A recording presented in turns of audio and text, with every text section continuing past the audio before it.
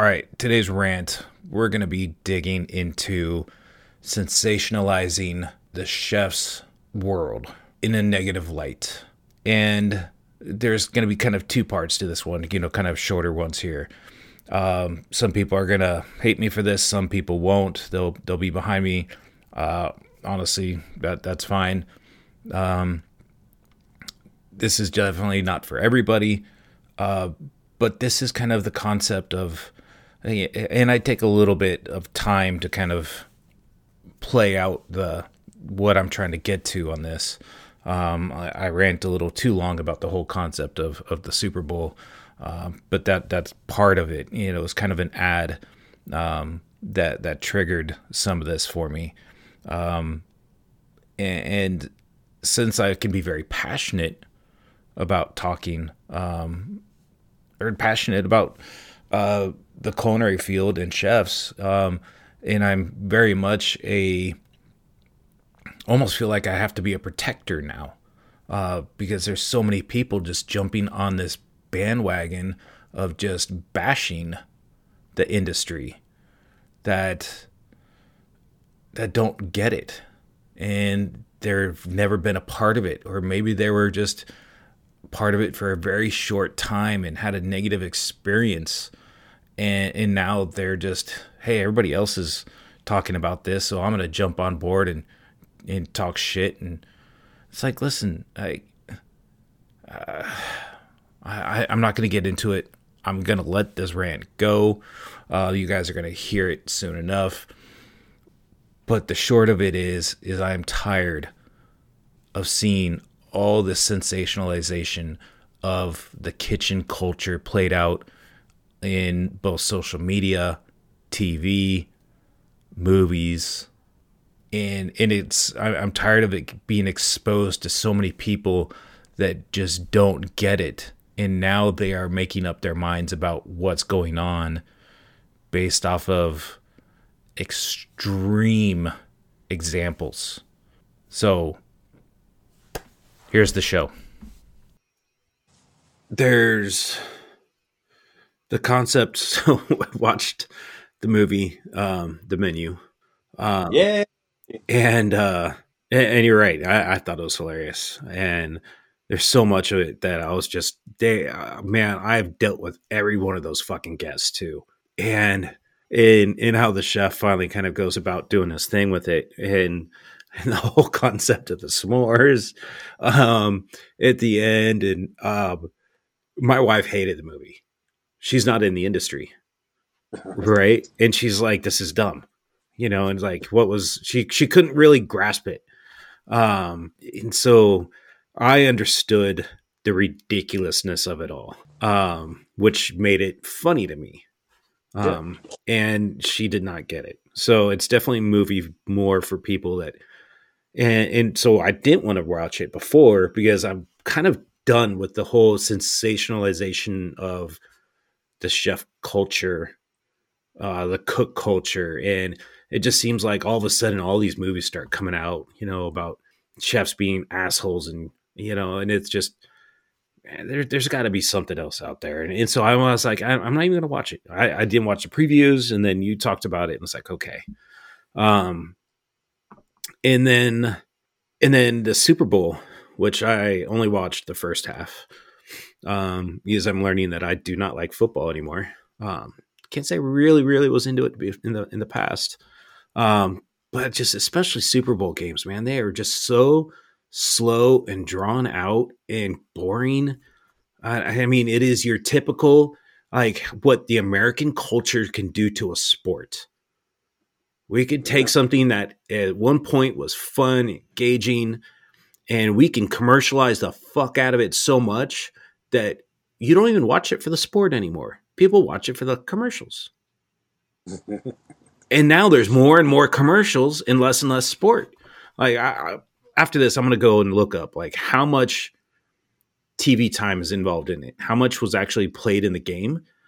How much? I mean, the Super Bowl halftime, I think they said was 29 minutes, but how much of the game was actually played on TV?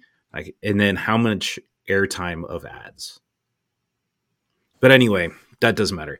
So the Serena Williams had a commercial about teams. It was talking about teams, and but the commercial was for Remy cognac, right? But she's talking about teams, and they were showing all kinds of things: chefs, servers. I mean, just but not just focused on cooks, right? But it just kind of struck a chord with me. And at first, I was kind of like, "Where's she going with this?" Um, but and it was all about we drive each other. Like I drive myself. I drive and together we're part of that team. We elevate each other. And I was just in it. It really kind of struck a chord with me, and I could really give a shit about that Remy. But the whole concept of where I'm calling it the sensationalization of kitchen burnout in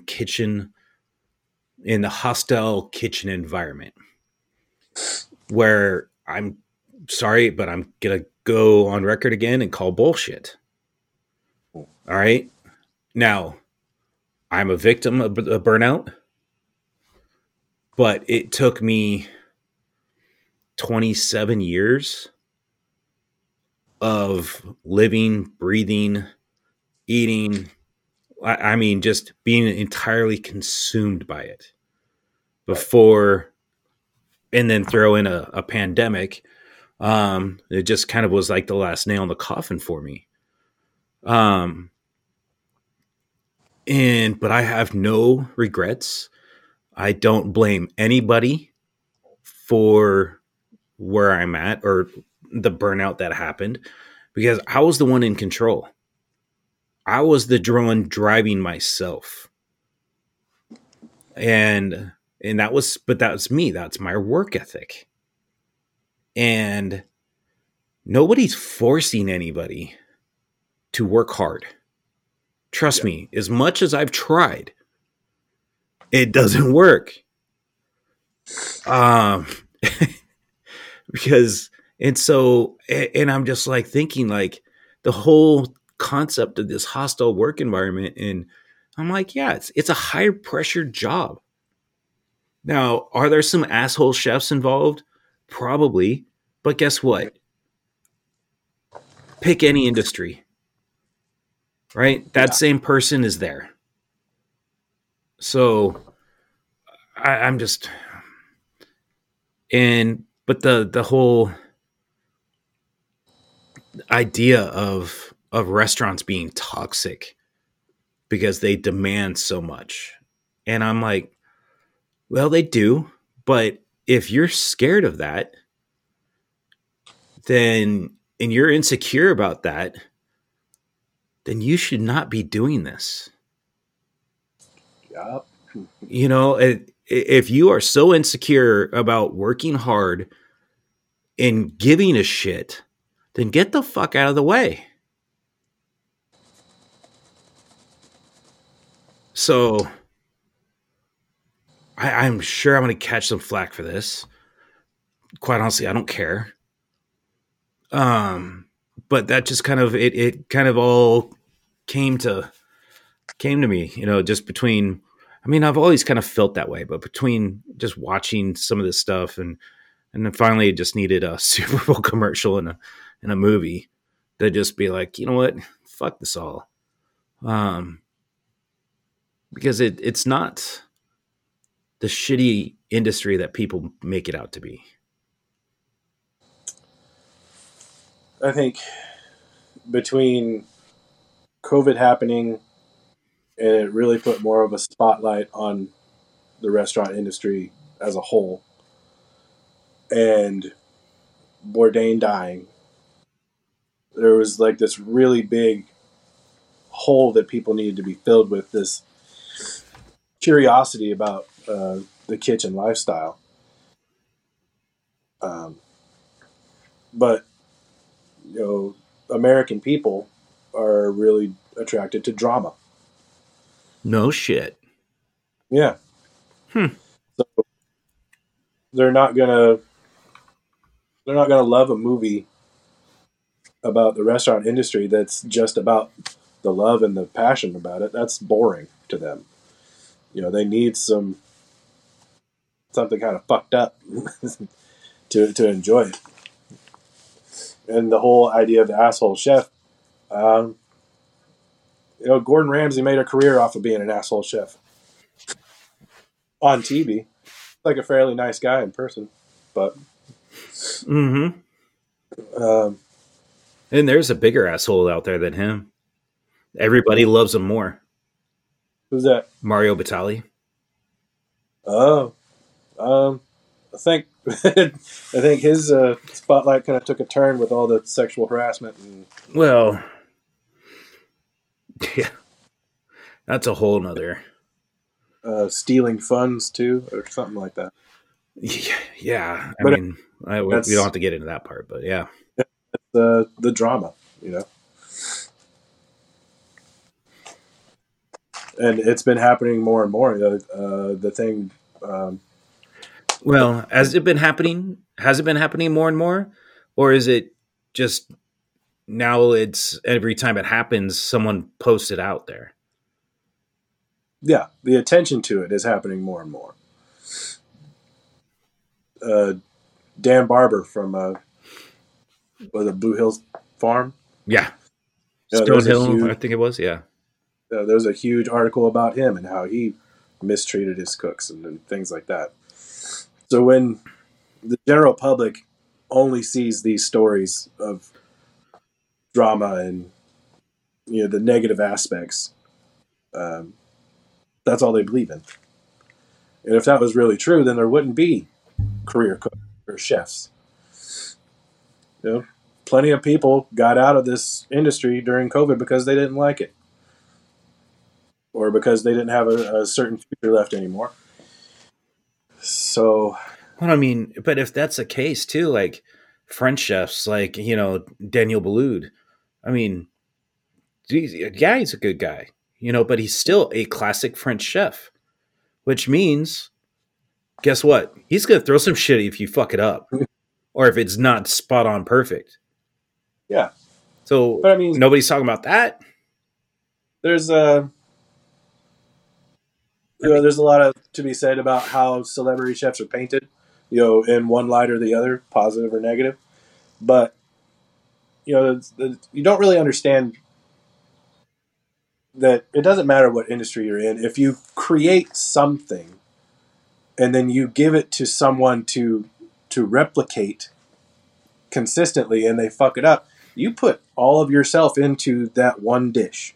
To watch somebody fuck it up out of sheer carelessness, you're going to get upset. That doesn't matter like what industry you're in. mm-hmm. If you created something and you hand it off to say you wrote an article and you handed it off to an editor, and an editor completely fucked it up and it wasn't resembling anything that you had originally thought, you're going to get upset. There's going to be some yelling and throwing of stuff, I assure you. Yeah, I've never a yelly, screamy chef. I wasn't brought up that way. and then you met me. You're a nice. I've seen you explode maybe a handful of times, and it was never throwing anything. It's just that voice got a little bit louder and a little bit stern. It was the daddy voice. Daddy voice came out just so and knew what you wanted and how you wanted it.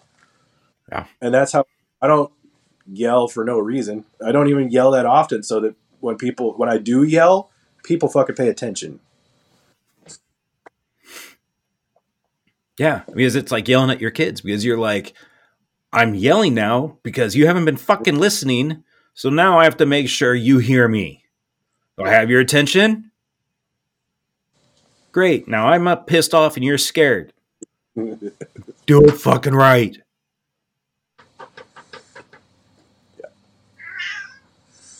See? Cat agrees. Shut up, cat. Hey, thanks for listening to this edition of Inside the Pressure Cooker. I'm your host, Chad Kelly. with Josh Morris as your co-host. And hopefully you're still listening and not too pissed off. I doubt it, but you're probably, honestly, if you're listening to this, you 100% agree. So share the knowledge, share the love, and continue to support each other. Remember, we're in this together, even though this is an individual fight, to succeed and grow. Appreciate y'all. Keep listening.